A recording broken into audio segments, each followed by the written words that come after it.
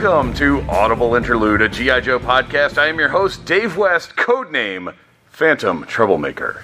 And I am your co-host, Noel Wood, codename Crapshoot. And I'm the Cobra intern responsible for laundry. You didn't get it done. Codename Legion Cub. So I don't know, who here has actually heard the podcast before? Awesome. I love that. So we've been doing it for a little over a year now. We're three guys who love G.I. Joe. So in the event that you have not listened to Audible Interlude, I can't even say the name of my own podcast. I quit. I'm going home. Go home, there's a contract. Damn it. Damn it, Gary.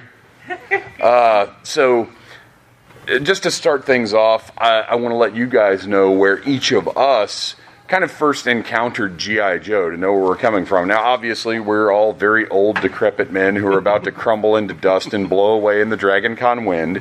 But my first experience with G.I. Joe, I was with my mom in a Eckerd drugstore. And we were going to pick up a prescription or something or other like that. And in the back of the store, there was, I don't know if you guys remember this or not, there were spinner racks, like wire spinner racks that had action figures on them. And looking back on it, what's interesting to me is I'm a little kid. This would have been, I guess, 82. And so I'm 6 years old. So the G.I. Joe figures are right in my line of sight, sort of near the bottom of the spinner rack. And that card art just caught my eye. And then on top of that, because obviously at the time I was collecting Star Wars figures, but what really got me was looking at those figures. I could tell their elbows bent, their knees bent, and my dad, being in the military, he retired a lieutenant colonel, so I was already kind of inclined to think Army stuff was pretty cool. And I am not positive which were my first figures. Short Fuse, Zap, Bazooka. I don't think I had Snake Eyes at first, probably because some other kid had found that rack before I had and immediately bought Snake Eyes, which Hasbro did not know was going to be the coolest figure of the entire line. He was just a cost-saving measure initially. But I brought home a few of those green guys, and that was it. That was my experience. This is, pre any kind of awareness of the cartoon didn't come along for a few more years. But that was it, seeing those figures. So that was my first experience. With me, it actually goes a little bit further back than that. My uncle had kind of bequeathed me a lot of his toys from his childhood, and among those were the 12-inch G.I. Joes from the 70s mainly. My favorite being the Gemini spacecraft, and sorry, my mask is deciding not to cooperate with me right now. With that one with the astronaut. So I love G.I. Joe, and I knew that my dad was cooler with me playing with G.I. Joe than some other toys, because my dad was also in the Navy. He was in the Navy. He was in the military as well. So he was actually the one that told me there's new G.I. Joe toys coming out. These talk really well. Yes. All right. Here we go. Ta-da! Mask change. All right. So yeah, he was the one that kind of even told me that there was these new G.I. Joe toys coming out and put them on my radar. I think the first few I got for Christmas, I got the Vamp with Clutch, I got Flash, and a Cobra Officer. So that was my entire battle, paired with the Grand Slam that I found at the playground and was full of dirt and rocks and stuff. But so he got to add no accessories or anything like that. But I had him to go along with those. So by the way, real quick, show of hands for anybody who has at home a G.I. Joe figure that is encrusted with dirt or rocks or something else that you had from your childhood, like found in the backyard or whatever. Yes, that's like kind of a classic G.I. Joe thing at this point. Yep. And I even had the weird neighbor kid who buried his dead G.I. Joes in the backyard, and it made me so mad because I didn't have the kind of money growing up to be burying my toys, so I was always like dreaming of the day I'd go out in his backyard and dig them all up at night so I could take his fallen G.I. Joe figures and have them for myself. Christian? So mine is sort of similar to Dave's. Growing up on the hill, the bottom of where my house was, there was a department store called TG&Y. And I went in there because I was a Star Wars toy collector at that point. And I saw these G.I. Joe figures, and more so than the packaging, what stuck out to me was all the articulation. You could see, again, the elbows move, the knees bent. They had something going on at the waist, and I just thought that was the coolest thing ever. My first figures were Scarlet and Flash. Yeah. And that was the thing, because even as a little kid that young, 6 years old, I was, and don't get me wrong, Kenner's Star Wars line, one of the greatest lines of all time. But as a little kid, I was dissatisfied with this, and the fact that, like, you put the blaster in Han's hand, and it's like, I mean, there's. With G.I. Joe, you put the blaster in the hand, and they lost the thumb. Well, that's true. Their thumb just snapped right off. So, either way. Job security. Oh, yeah. None of my docs have ever had their thumbs survive. But yeah, that articulation, that honestly is one of the biggest things I think that got G.I. Joe over initially. Yeah. Because we were all, you don't think of little kids as being this discerning, maybe. But my son's about to turn 14, and obviously he's the kid of a toy collector, so he is sort of inclined to be more aware of these things. But even when he was very, very young, I remember him complaining about, there were some DC figures that had like 5 points of articulation. They were chunky, kind of toddler-oriented figures, and he would be annoyed that their elbows and their knees didn't bend. Like, kids notice this stuff, Yes. What is the story behind that articulation on those actions? That is a great question, and I honestly am not equipped to give you the best answer in the world. I recommend, if you haven't watched it, The Toys That Made Us did an episode on G.I. Joe where they dive into it pretty deep. But my guess, from looking at it, and I don't know that that's really been specifically addressed, is that the original Joes, the big 12-inch ones, were made to be men of action and had lots of articulation. So honestly, I wonder if the designers at Hasbro even really looked at that articulation as being like, oh, these will be better than Star Wars, or if it just felt like something intrinsic to G.I. Joe. Yeah, I mean, that's what I always felt about it, was that this is like, G.I. Joe was the man of action. He was pulling, had the kung fu grip and all the features they were always advertising. Right. That was a selling point of G.I. Joe, was how the figures moved. So you couldn't step back and do G.I. Joe figures that just had 5 points of articulation at that point. Well, now you can, though. No, you can, but for very different reasons. So, anyway, that's who we are. That's how we got into all this. I do want to mention, follow us on Instagram at Audible Interlude Podcast and on Twitter at G.I. Joe Audible. And what we like to do at the beginning of each episode is kind of cover any recent G.I. Joe news that's gone down. I don't know. I'll tell you right now, I haven't looked at any like toy pop culture news since Wednesday, probably, because other things have occupied my attention for some reason. But we got a couple of things that I wanted to talk about real quick. They're going to be a series of G.I. Joe Classified Series novels. So, who here's familiar with G.I. Joe Classified Series? Woo! Okay, so obviously, now we're in a little better shape than we were, but one of the most frustrating toy lines of all time. Yeah. But I do love the fact that Hasbro made an effort to embrace what they're doing with Classified Series. We have a game that's a lot of fun, by the way. If you haven't played Operation Blackout, like if you kind of looked at it and was like, oh, this is some mobile game that they put on consoles or whatever, one, you're not totally wrong for thinking that, but two, it is a fun game to just sit down and play. My son and I, it's you pick it up, you play it for a little while, you put it down. It's a lot of fun. It's a shooter, and it's essentially like a G.I. Joe skin on the game.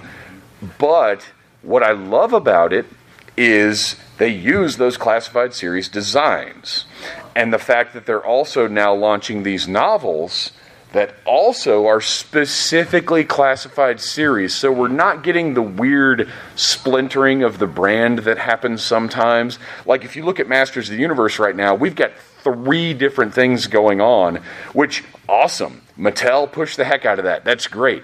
But I love that Hasbro has made the decision that everything that's under the G.I. Joe banner is going to have this aesthetic, except for the Snake Eyes movie stuff. But we're not getting into that today. Or really the Walmart exclusive. Retro. Well, but that's a typical Walmart kind of thing, is Right. that retro style. Like when Walmart does their exclusives, that's one that they go to. They did with the Ghostbusters. Right. But I like that our main line, they made a decision. Classified series is what we're going with, and especially now that they've course-corrected classified series, it makes a big difference. So these novels are written by John Scavron, who I am not personally familiar with. Are you guys at all? That could be good or bad. But the thing that caught my eye the most is the art by Phil Noto. Very well-known comic book artist, and produces, to me, some of the most compelling art out there right now. If you follow him on Instagram, you'll immediately see he has a very unique style that does lend itself to modern G.I. Joe, I think. Yeah. I looked up some of his work, and I definitely agree with that. So, Book 1 kicks off a new series. In this action-packed series starter, a group of ordinary kids find themselves facing extraordinary circumstances. Let's pump the brakes for a minute. So I try to keep an open mind to things, as these guys can tell you. In general, I go into things wanting to love them. However, I am also realistic, and when I see a term like a group of ordinary kids find themselves facing extraordinary circumstances in relation to G.I. Joe, I must pause and go, Canon. huh. So when I saw Yeah, that, what if they introduce these kids in the first 3 chapters, and they're like, hey, we're going to go help G.I. Joe, and then they just die, and that's G.I. Joe's motivation for the whole rest of the series? That's the way comic books and stuff work now. You got to kill somebody off. It's true. To get us interested. It's called the Whedon effect. Yeah. when I first read this first part, before we got to the second part of this paragraph, I was like, was this copy and pasted from some other presser, from some other young adult story? Because it basically sounds like every other young adult literature story, up until we get to the next part. And that's the thing to remember, is these are young adult books, which, while I would love to see some adult-oriented G.I. Joe novels, and if you read, this is interesting to me, has anybody in here read any of the novelizations of the 2009 movie or the novels that were tied to it? I thought they were pretty good. I enjoyed them. I mean, look... Here's where I'm at, is, yes, Real American Hero G.I. Joe from the 80s is my first, biggest, best love. I want this brand to continue. And in order to continue, it must evolve. And I thought that the stuff involved with the 2009 G.I. Joe movie, it wasn't perfect, but I thought it wasn't a bad step. And if you read those novelizations, and then the tie-in novel, do you remember the name of the tie-in novel? The one that was like a prequel to the movie? I can't remember what it was called, but if you guys check that out... It was based, I remember the comic. Well, Gung Ho is like a main character in this prequel novel. Like Operation Hiss or something like that? Something along those lines. Yeah, because it's about Cobra developing the Hiss tanks, right? I think so. I think, but anyway, Gung Ho's a major character, and he's the Gung Ho you know. Like, the movie characters didn't necessarily reflect, You didn't know it was them until you looked at the credits. Right. All wearing black.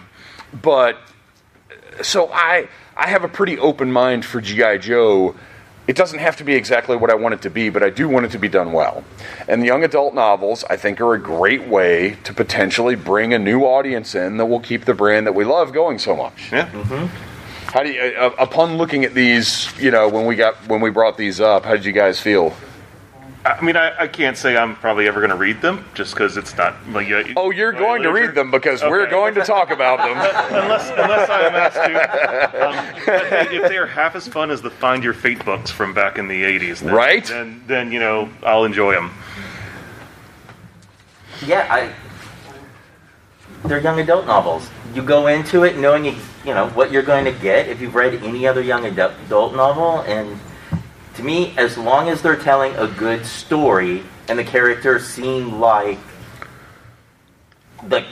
our characters, they don't have them acting completely out of left field. Awesome. Yeah, I'm excited that these are happening. And again, anything with the G.I. Joe brand on it is good news because it means there's support there for G.I. Joe product. So that's essentially where I'm at on that one. They're definitely going to the core characters, at least is what they mentioned in this presser here, because they mentioned Duke, Scarlet, and Roadblock, and those are 3 of the pillars that we've established. They didn't mention Red Ninja? You got to get Red Ninja out early. People are clamoring for that bizarre demon Red Ninja figure they put out. All right, so yeah, young adult novels coming out soon. I think it's a good thing. Yeah. I always say the more media out there, the better. You can't go wrong with having more product out there, because some of it's going to wind up into the hands of somebody who might not have liked, they're not into cartoons, but hey, they like young adult literature. Maybe they'll pick that up, so. Knowing is half the battle, and the other half is being able to read. That's right. So we don't want to go too far back, but really quickly, I did just want to mention you guys are all aware of the Super 7 products that are coming out. They're doing a massive wave of reaction figures, which are the 3 3/4 inch, 5 points of articulation figures. And the important thing to remember about those, I think, is that this is not a new line of G.I. Joe figures. This is a line of G.I. Joe characters being done in the reaction style. Yes. And we're getting a lot of looks that we've never seen before, and I think it's really cool. We're getting those troopers right. That's right. There. Those guys right there. And I was looking at those photos and sort of reference for some of these in addition to the cartoon material. So. Yeah. And there you go. And that's what. And why that? Yes. Thank you. And that's the reason I love Super 7 so much as a toy company, is that's what they do. They take those little weird details that only the people that come to this room for G.I. Joe panels at Dragon Con notice and appreciate, and they make a freaking toy line. And making a toy line isn't easy. And making a niche toy line with Sunbow specific Cobra Troopers is not the easiest sell in the world, and they're doing it, and I love them for that. So what do you guys think about the Ultimates? We've talked about it on the show, but just real quick for these guys. I've got my Cobra Commander pre-ordered. To me, that is the Cobra Commander figure that I wanted in that 6-inch scale. Yeah. I haven't purchased any. That bat is so tempting. The price plus shipping is a little bit restrictive because it's going to be like $75. Although, if you go to BigBadToyStore.com, you can get your bat for standard price with $4 shipping. Well, hey, maybe what I do in my next. And I suppose I'll admit to only buy one bat. That's what I was going to say. I guess I'll go ahead and admit right now that's where I ordered my second bat. I can't. Come on, have you? Okay, so real quick. Are you going to display the second one with just the with just the electrical effects? So for those, has everybody seen the Super 7 stuff? Okay, so just real quick, I want to know which one people are more excited about. Make a bunch of noise for the reaction figures. I'm on board with reaction. All right, now how do we feel about the Ultimates? So that's where I'm at. The reaction figures, if I go into Target and I see them on the pegs, I know I'm going to buy a couple because I can't not buy G.I. Joe stuff. But the Ultimates were instant pre-order, got to have them. They're what I've wanted forever. They're Sunbow G.I. Joe. Mm-hmm. I like how you think you'll see them at Target. The reaction figures? No, they will. Yeah, the reactions will make it. Yeah, they will be at Target. Those aren't being distributed by Hasbro. Right. Yeah. These guys, it doesn't matter. They will be posting all the time, all the toys. They'll be like, oh yeah, went here, found 50 hisses, and I'm like, Orlando is tumbleweeds. I can't- It's like we got 3 Joe figures in all of Orange County.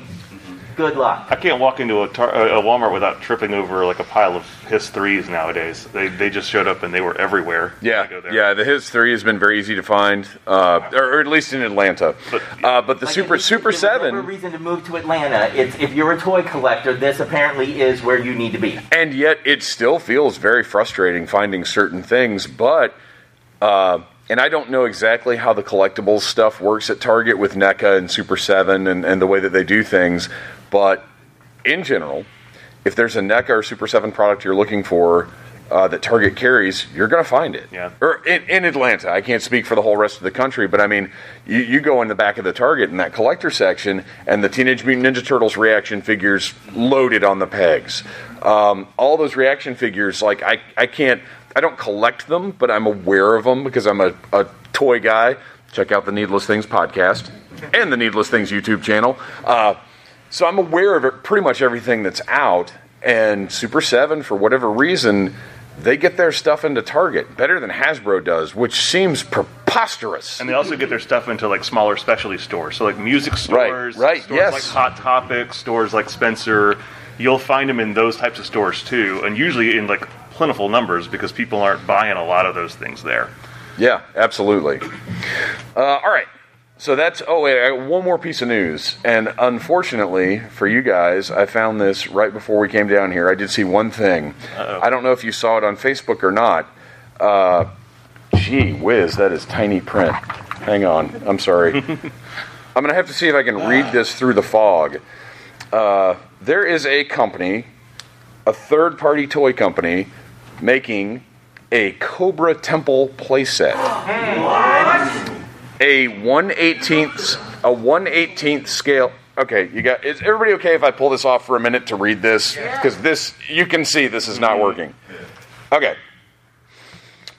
The 1/18th scale Cobra Temple numbered limited edition of 150 includes 40-piece 100% plastic temple, measures 44 inches tall by 32.5 inches wide by 14.75 inches deep. Now, that depth is what's interesting to me because typically something like this would be kind of a facade. Like it might, exactly. Very shallow. This is 14, almost 15 inches deep. So, Are a large shelf. 3D printed accessories include the Cobra Throne, the Snake Ray, 3 ornamental snakes, 2 hand scanners and manhole covers, and a sending grid, which is cardstock, but I mean that's fine. That just goes on the ground, obviously.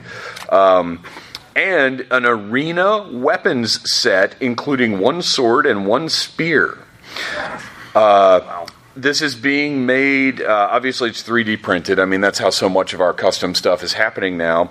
It's Screamin' Amen Customs. Is anybody familiar with those guys? They've done a lot of stuff with Joe Lanta and Joe Fest.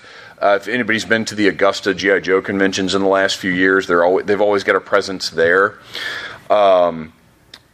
Here's what I'm curious about from you guys and from you guys. Hold on to your seats. Brace yourselves. Because clearly this is going to come with a price tag. $400. That's actually cheaper than what I was thinking. Yeah, that's a lot better than I was thinking we were in Snake Mountain territory. Yeah. So, okay. Well, that's interesting to hear. So, and that was my thought. And you can find pictures of it. We're not visual here. We're a podcast. But you guys can look this up. It's Screamin' EHMANN Customs. And you'll be able to check out pictures and stuff of it. It looks beautiful. I mean, it looks like the Cobra Temple. It's great. But seeing that $400 price tag, it's not that I don't think it's worth $400. Don't start. Go. You start. You start. Because this is the man that says, no, I'm not going to get the Jabba Sail Barge. Next thing you know, Dave has a new coffee table, and it's the Jabba Sail Barge. No, I'm not getting Snake Mountain. after it's on the secondary market, oh yeah, I just added on a new room to my house and it's called Snake Mountain. So don't you may not be getting it now, but when it's increased in price 3 times, you're going to be like, I need this. Well, my question is, because I don't really have a hesitance about the price, but spending the $400 price tag on something that's not a licensed item, which Hasbro's never going to make this. Right. Super 7, if they did make it would be $1,200. But it's just spending, and this is a trusted company. They've produced big projects before. Like, this isn't some like, hey, my Uncle Ted has a 3D printer. These guys are legit. They've done projects and delivered before. But I just feel like that's so much to drop on something that's not official product. Are they asking you to drop the total amount, or are they? Is it almost like a Kickstarter? Like, you're going to pledge this amount, and then we're going to charge you the rest later? I think it's already, because they've already said they're only going to be 150 made. I think this thing is underway, and I think they'll easily sell 150, right? Yeah. Oh yeah. Because I am big into the third-party Transformers, right? And when you think about, especially before Hasbro was doing the combiners, third party was the only way to get them. And when you were spending $90 to $100 per individual piece of the combiner, when I look at some of them, I'm like, I spent $700 on that Transformer. So this isn't, as long as the plastic quality is good, so that I know that piece is going to last at least the rest of my life. Yes. Yeah. I'm good with it. That's my only question with the 3D printing. Is I've gotten some stuff that's 3D printing. I feel like if I breathe on it a little bit too hard, it's just going to crumble. Dude, I got some stun parts that when I was trying to put the flags in, they just snapped. Yeah. And I mean, I'm careful with my stuff. Yeah. And they just popped right off. How does that feel? Helmet 3D printed. Okay, you can bring it up here? I want to touch this. May I touch your helmet? Can I touch your... Same thing. Oh, dude, that's 3D printed? And that was in 2 parts. I gotta That's see. so Wow. thick and hard. Wow, no, that feels like... This feels like Pit Viper quality. For anybody who's ever purchased a Pit Viper Studios helmet, Thank you that very is almost much. the same quality. Thanks for bringing that up here.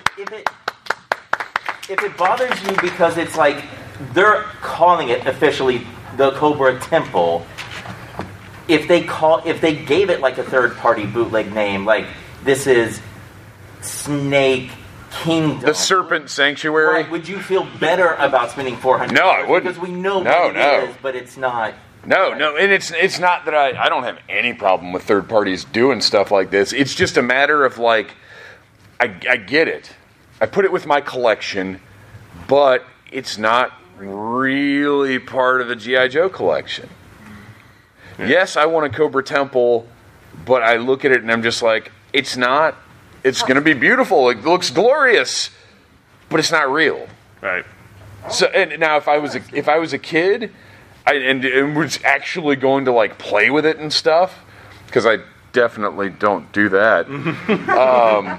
It would be a different story. Like, I've made tons of different cardboard dioramas and playsets and stuff for my son, and to get that use out of it, I think would be a different thing. But for me to have the space for it and to just go on a shelf somewhere in the room, Yeah. Okay. Fair enough. But I think it's phenomenal. I think it's fantastic, and I'm glad they're doing it. And again, with the third-party Transformers, Hasbro watched that trend. Right. And then they saw what people wanted, and then all of a sudden, Combiner Wars and all this other stuff started coming out. So maybe not big-ticket items like that, but if we have more third-party groups that see there's money to be made in G.I. Joe and start making some of the things we want, like, little small vehicles or whatever, that might inject that life into Hasbro to say, nope, we want that money instead. Well, and you know what? That's actually a really good point, because now we have Hasbro HasLab. Yeah.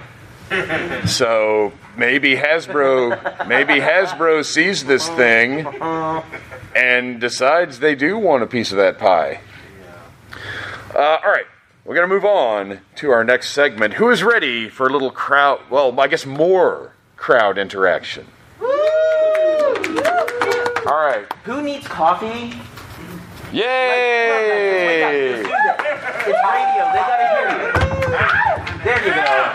So, For the win. I don't know how much you guys like art projects. I really like neato little art projects, and we're going to do something here that's going to require some interaction from you, the audience. I'm going to move this microphone and try not to make too much noise doing it. All right, not bad. So what we have here, I don't know if you guys remember a specific odd line of dialogue from, was it Revenge of Cobra? Yeah, it was the second miniseries. Where one of our favorite G.I. Joe's, Shipwreck, says, "You're not number one on Cobra's Sweetheart Parade." So, what we're going to do today, and I'm sorry, Gary and Joe, you might have to move. I think this is the best we can do with my little art project here. What we're going to do today is determine who is number one on Cobra's Sweetheart Parade. And perhaps even, what the heck is Cobra's Sweetheart Parade? We've decided. Let's see what we've got here. It involves late night TV. Oh, it's brackets, I said. All right. So, Yeah, we love a good pie chart, but brackets are just as good. Yeah. So we're staring at a bracket right here from Yeah. the fictional bands tournament from earlier. So, what we have here, we are going to fill in these spots with Cobra Troopers, and I'm talking your basics. And we're going to determine who is number one. Look at this guy. He's so in love with this tournament. Now, I've got a list of troopers that we kind of thought were appropriate for the bracket, but before I start putting in our entries, I want to hear from you guys, what's your idea of a Cobra Trooper and who should go into this bracket? Well, we want to do basic Cobra Troopers, Think like army builders. not specific characters, but yeah, troop builders. Alley Viper. Techno Viper, okay, we'll throw Techno Viper on here. Heard an Alley Viper? I'm sure it's going to be really easy for me to write from this angle. Okay, so we've got Techno, We heard of Alley Viper. we've got Alley.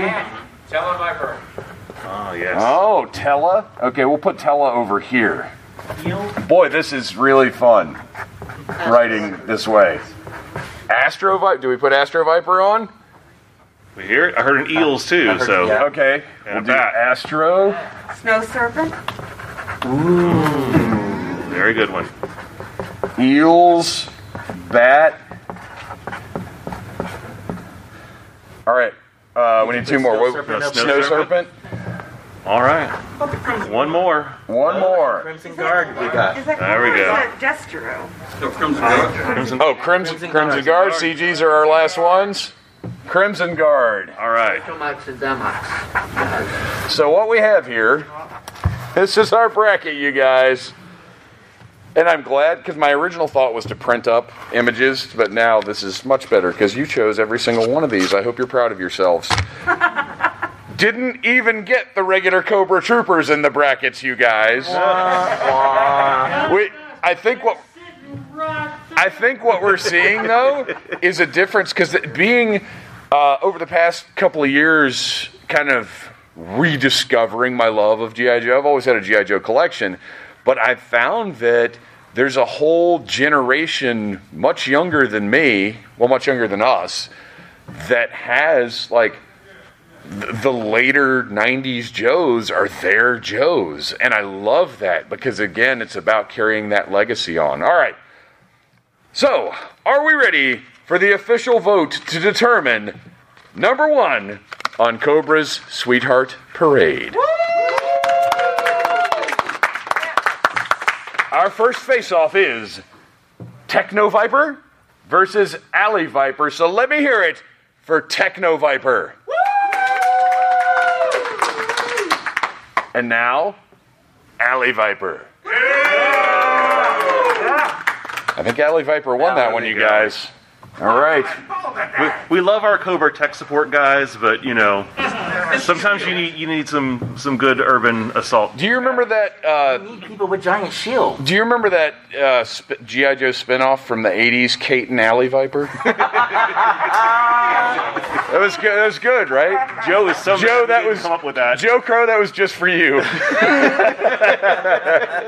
All right.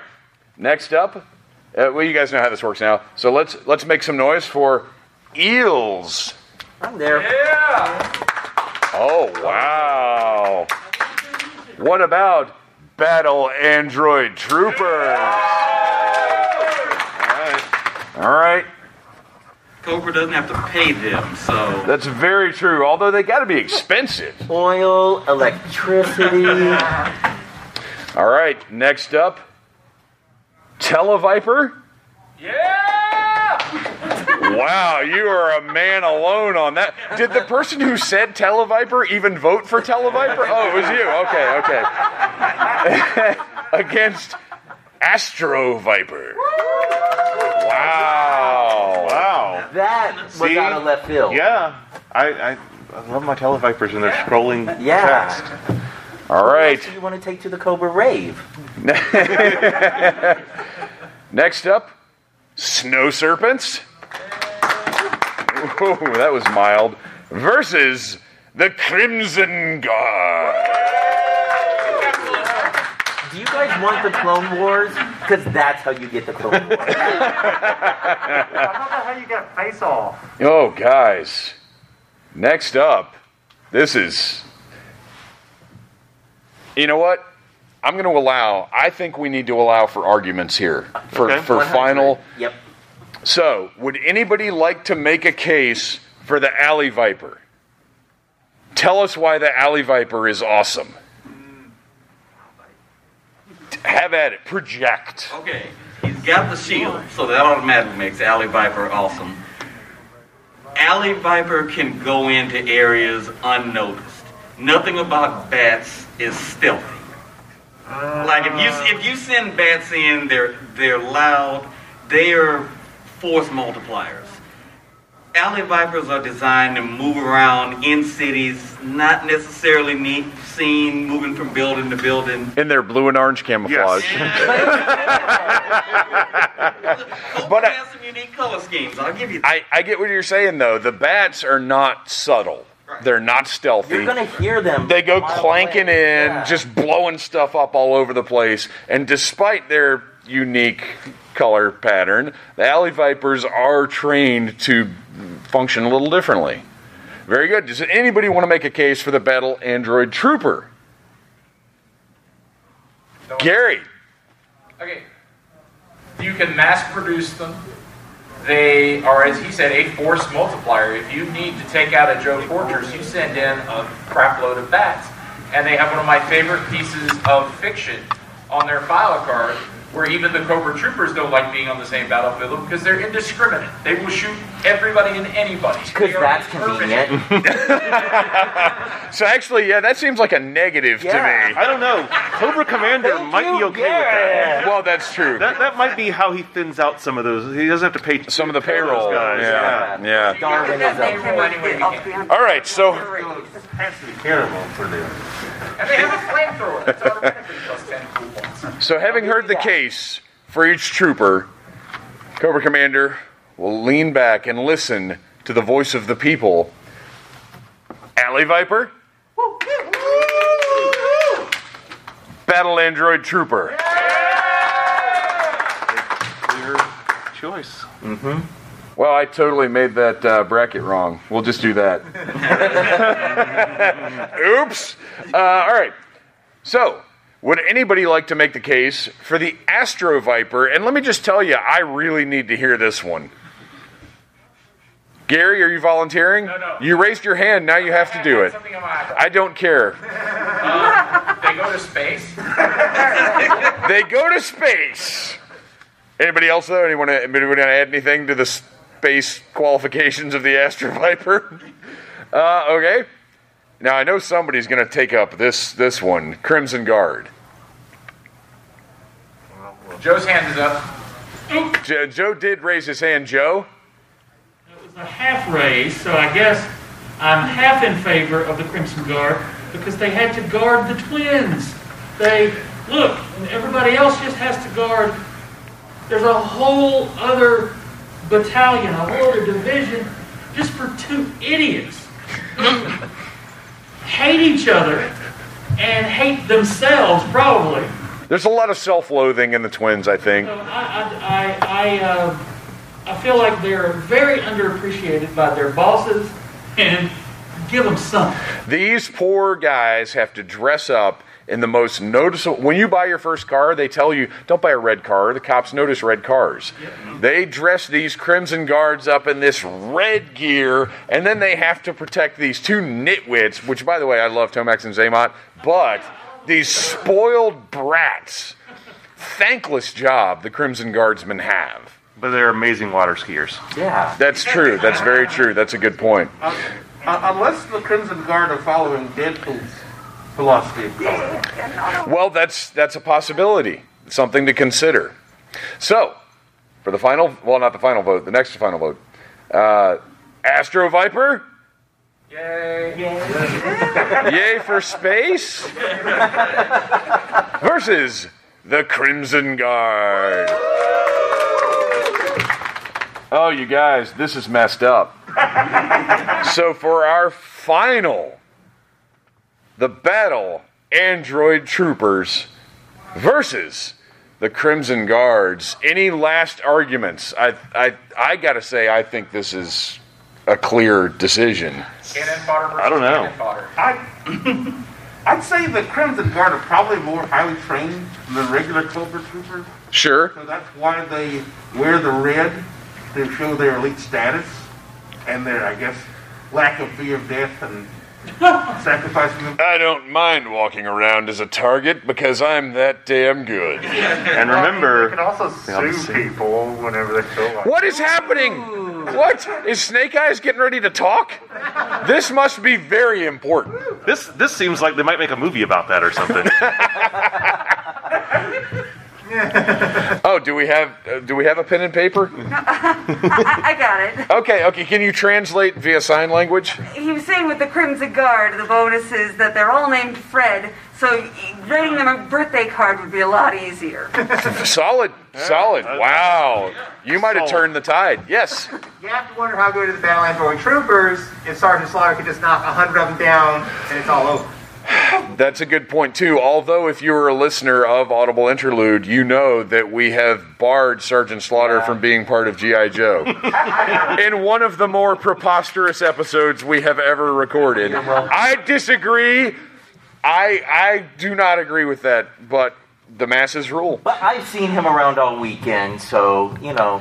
He's done us... Still invited to the picnic. He's done us some favors. He's helped us out. All right, you guys. Battle Android Trooper. Yeah. Whoa. Versus the Crimson Guard.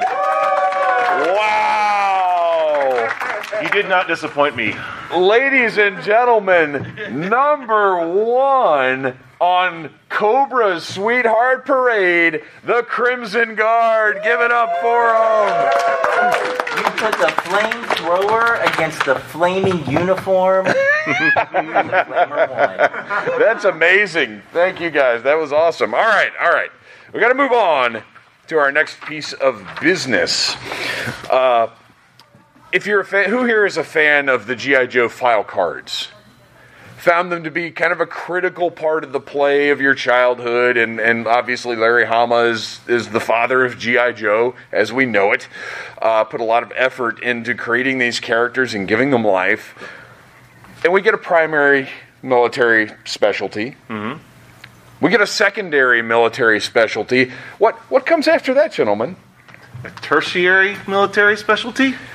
Little odd jobs around the pit or around the Terror Dome where, somebody's just got to pick up the slack. Somebody's got to take care of certain things. And we have a list here of tertiary military specialties where we're going to need your help to determine who gets stuck with these odd jobs. I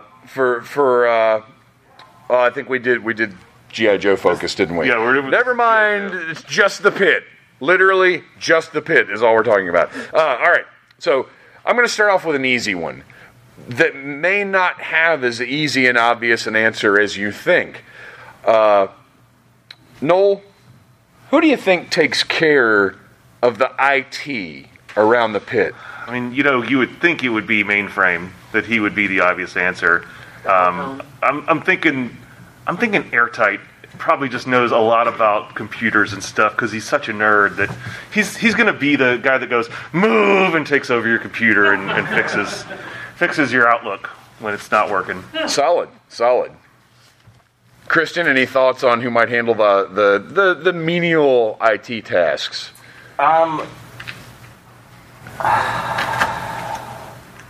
Honestly, yeah, I was going dial tone, but... And look, that may be the answer. Dial tone, Mainframe, one of those guys could be the answer. You guys Mainframe has a really cool helmet.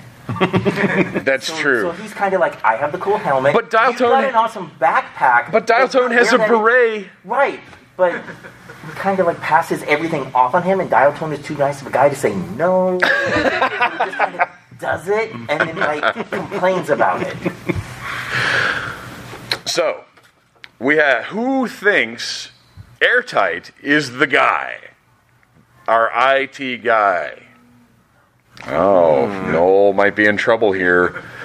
Who leans more towards Dial Tone taking up the slack? It's because of the beret. That's right. It is the beret. We do love a beret here on Audible Interlude. Do you think Dial Tone's backpack makes that old modem noise? Probably. That would be really annoying on the battlefield. That's why he does it. It plays out super loud. Oh, and just disorients. Like, all the bats' heads explode. Yes, and then you get that cool lightning effect that comes with the Super 7 figure. All right. So, let's see. Next up, who's the groundskeeper? You might have noticed in the G.I. Joe animated series and in the comics, there's a lot of real estate involved with the pit, whether it's a big, gigantic G.I. Joe fortress or it's underground. But somebody's got to take care of mowing that lawn, trimming that shrubbery. Somebody's got to handle that stuff. It can't just go undone. You don't want an ugly, overgrown lawn in front of your fancy, covert military operation. So covert that in the cartoon, small children know all the G.I. Joe's code names. Yep. Who's the groundskeeper? Pathfinder, because he comes with a weed whacker. Ooh. Wow. I went Tripwire. Except he doesn't necessarily, again, appreciate that he has that job. So when he's out there taking care of the lawn, he likes to be called Grassy Knoll instead. It's not a reference to me. Which, by the way, next year, if you don't show up with like a grass suit... Pete has been trying to get me to do that costume for 25 years. Yeah, I think Tripwire is so socially awkward that they send him out there so that way he's not klutzing around the pit. Right. He's one of those guys that shows up and, like, if you end up on a conversation with him, you're like, oh my gosh, I really hope he has something he has to get to soon. Is my phone ringing? I've got you've got the lawn, right? All right. So, who thinks Tripwire on that one? Woo! And I have to say, no choice because he comes with a weed whacker. I agree. Pathfinder is our guy. Yeah. All right. Solid. I mean, that's pretty much indisputable. All right, we're getting a little weird now. I hope everybody is ready for this. We started off worse. It's not going to get better. IT and groundskeeper, pretty basic things that would occur to pretty much anybody. But who do you think, when the Joes have had a long day on the battlefield, they come back to the base and they're all stressed out and tired, who might be the masseuse? Quick Kick. Because he whacks waxes on, he waxes off. Wax on, wax off. I have 5 words for you. Who wants a body massage? Roadblock is definitely the official masseuse of the G.I. Joe team. I'd like to make a point. They might be the official masseuses, but there's no way Shipwreck's not trying to slip in there. No. Shipwreck is getting the massage every single day. All right. Especially if it's Roadblock. So who thinks the powerful lightning-fast hands of Quick Kick are responsible for massaging the G.I. Joe team?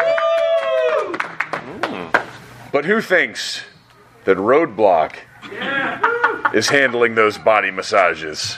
All right, it was a delayed reaction, but You know what? Here's my personal belief. Quick Kick is the official masseuse, and Roadblock is like he's the one saying, "No, I'm a licensed massage therapist. It's fine. Come on with me." I think that one was pretty much split. I think they both handle the duties as needed. yeah.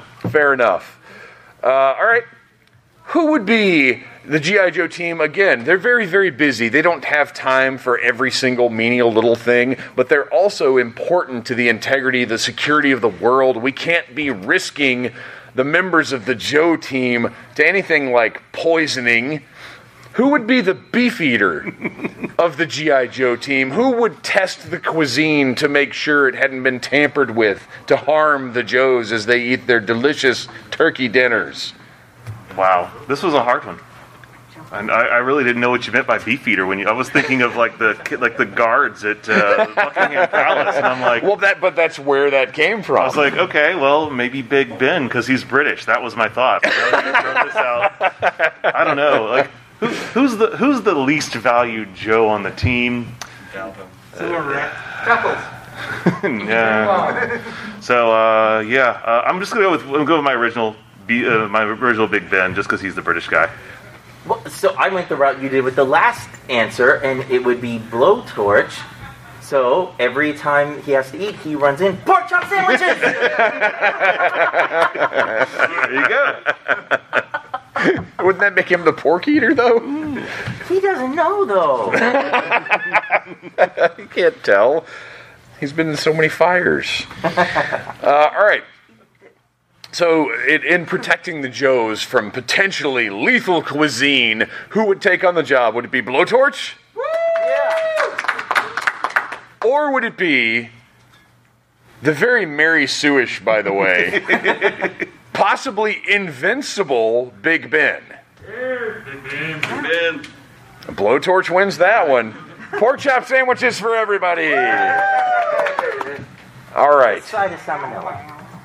I love hearing because we didn't discuss this beforehand at all. I just sent these guys this stuff, and I'm loving finding out what we came up with.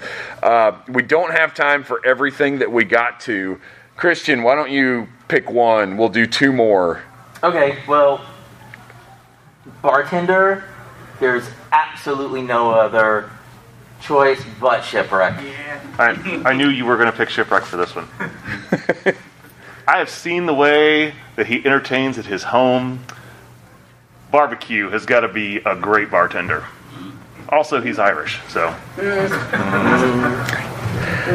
So, I actually had a pick for this one, like the first one that came to mind. And I'm going to pick somebody that ended up not having another specialty. I think Airtight is your guy for bartending.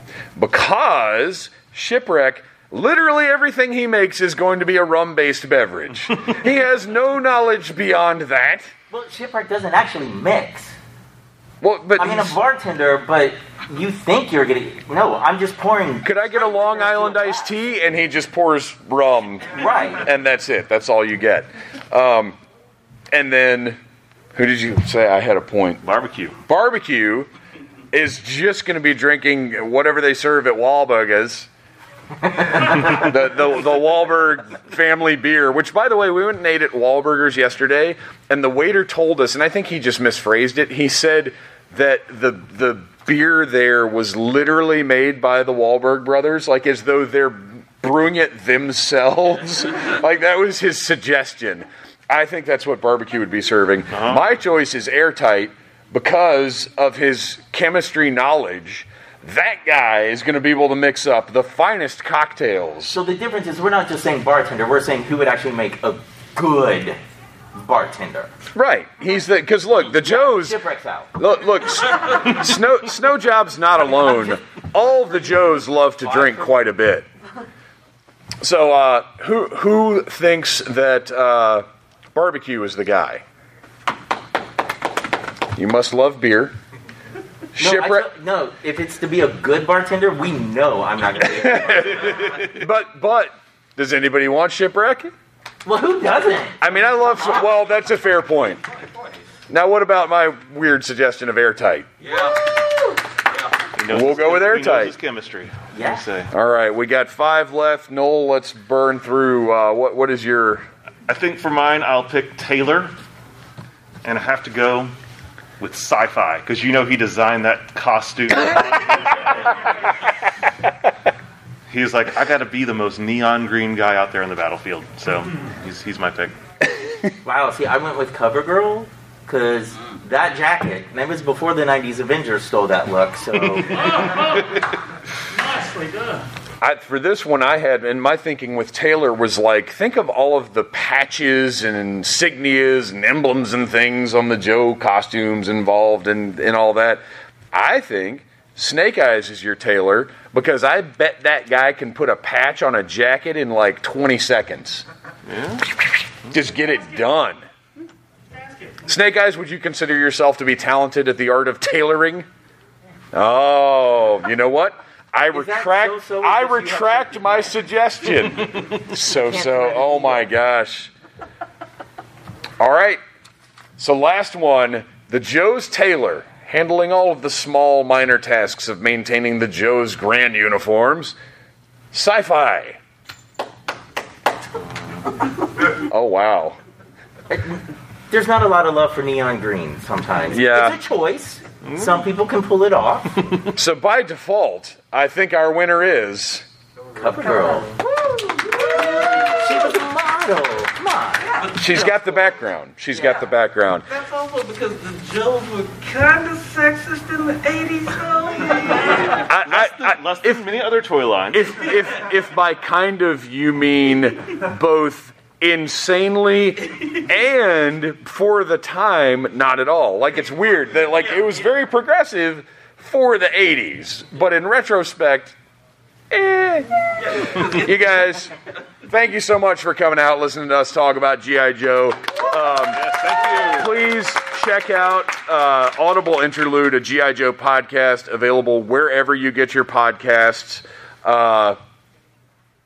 And check out The Finest, thefinestcc.com, which is a great international charity raising costuming group. We do G.I. Joe and Cobra costumes. Yeah, we got a patch back there. If you ever thought about costuming up, then throw on a great G.I. Joe costume, make it as accurate a particular source as you can, and submit it, and help us raise money for Canines for Warriors.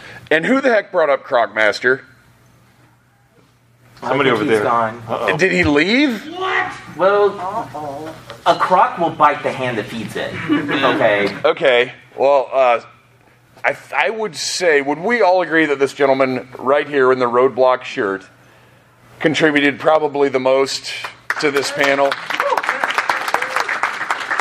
Sir, if you would like to come up. Oh, my.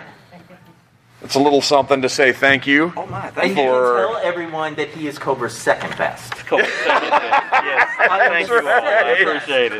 Now, do I have to fight my way out of here with it? Is that how this works? Yes, exactly. If you can make it to the door, it's yours. Everybody, please come by, drop some money. The Boys and Girls Club is Dragon Con's partnership charity this year. Drop it in the bucket. And remember, the highest rating you can give a panel in the app is 5 stars. If you did not enjoy it, give it 5 sarcastic stars. Thank you, Gary Mitchell, for that one. Anybody who wants to stop by the table and grab some little party favors, some of the most difficult to find and most sought after G.I. Joe products of the past 20 years right up here. You guys feel free to grab some of those and take them home with you. Grab some nano metal figs, grab a sticker book. Whichever. And tell your friends about Audible Interlude. We've been around for a year-ish, but obviously we can use all the support we can get.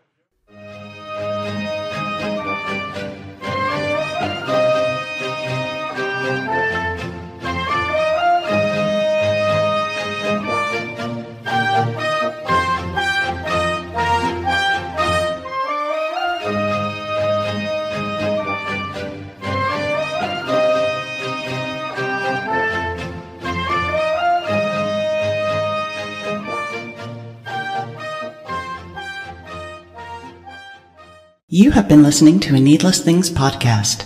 You can follow Needless Things on Facebook, Twitter, Instagram, and at needlessthingspodcast.com.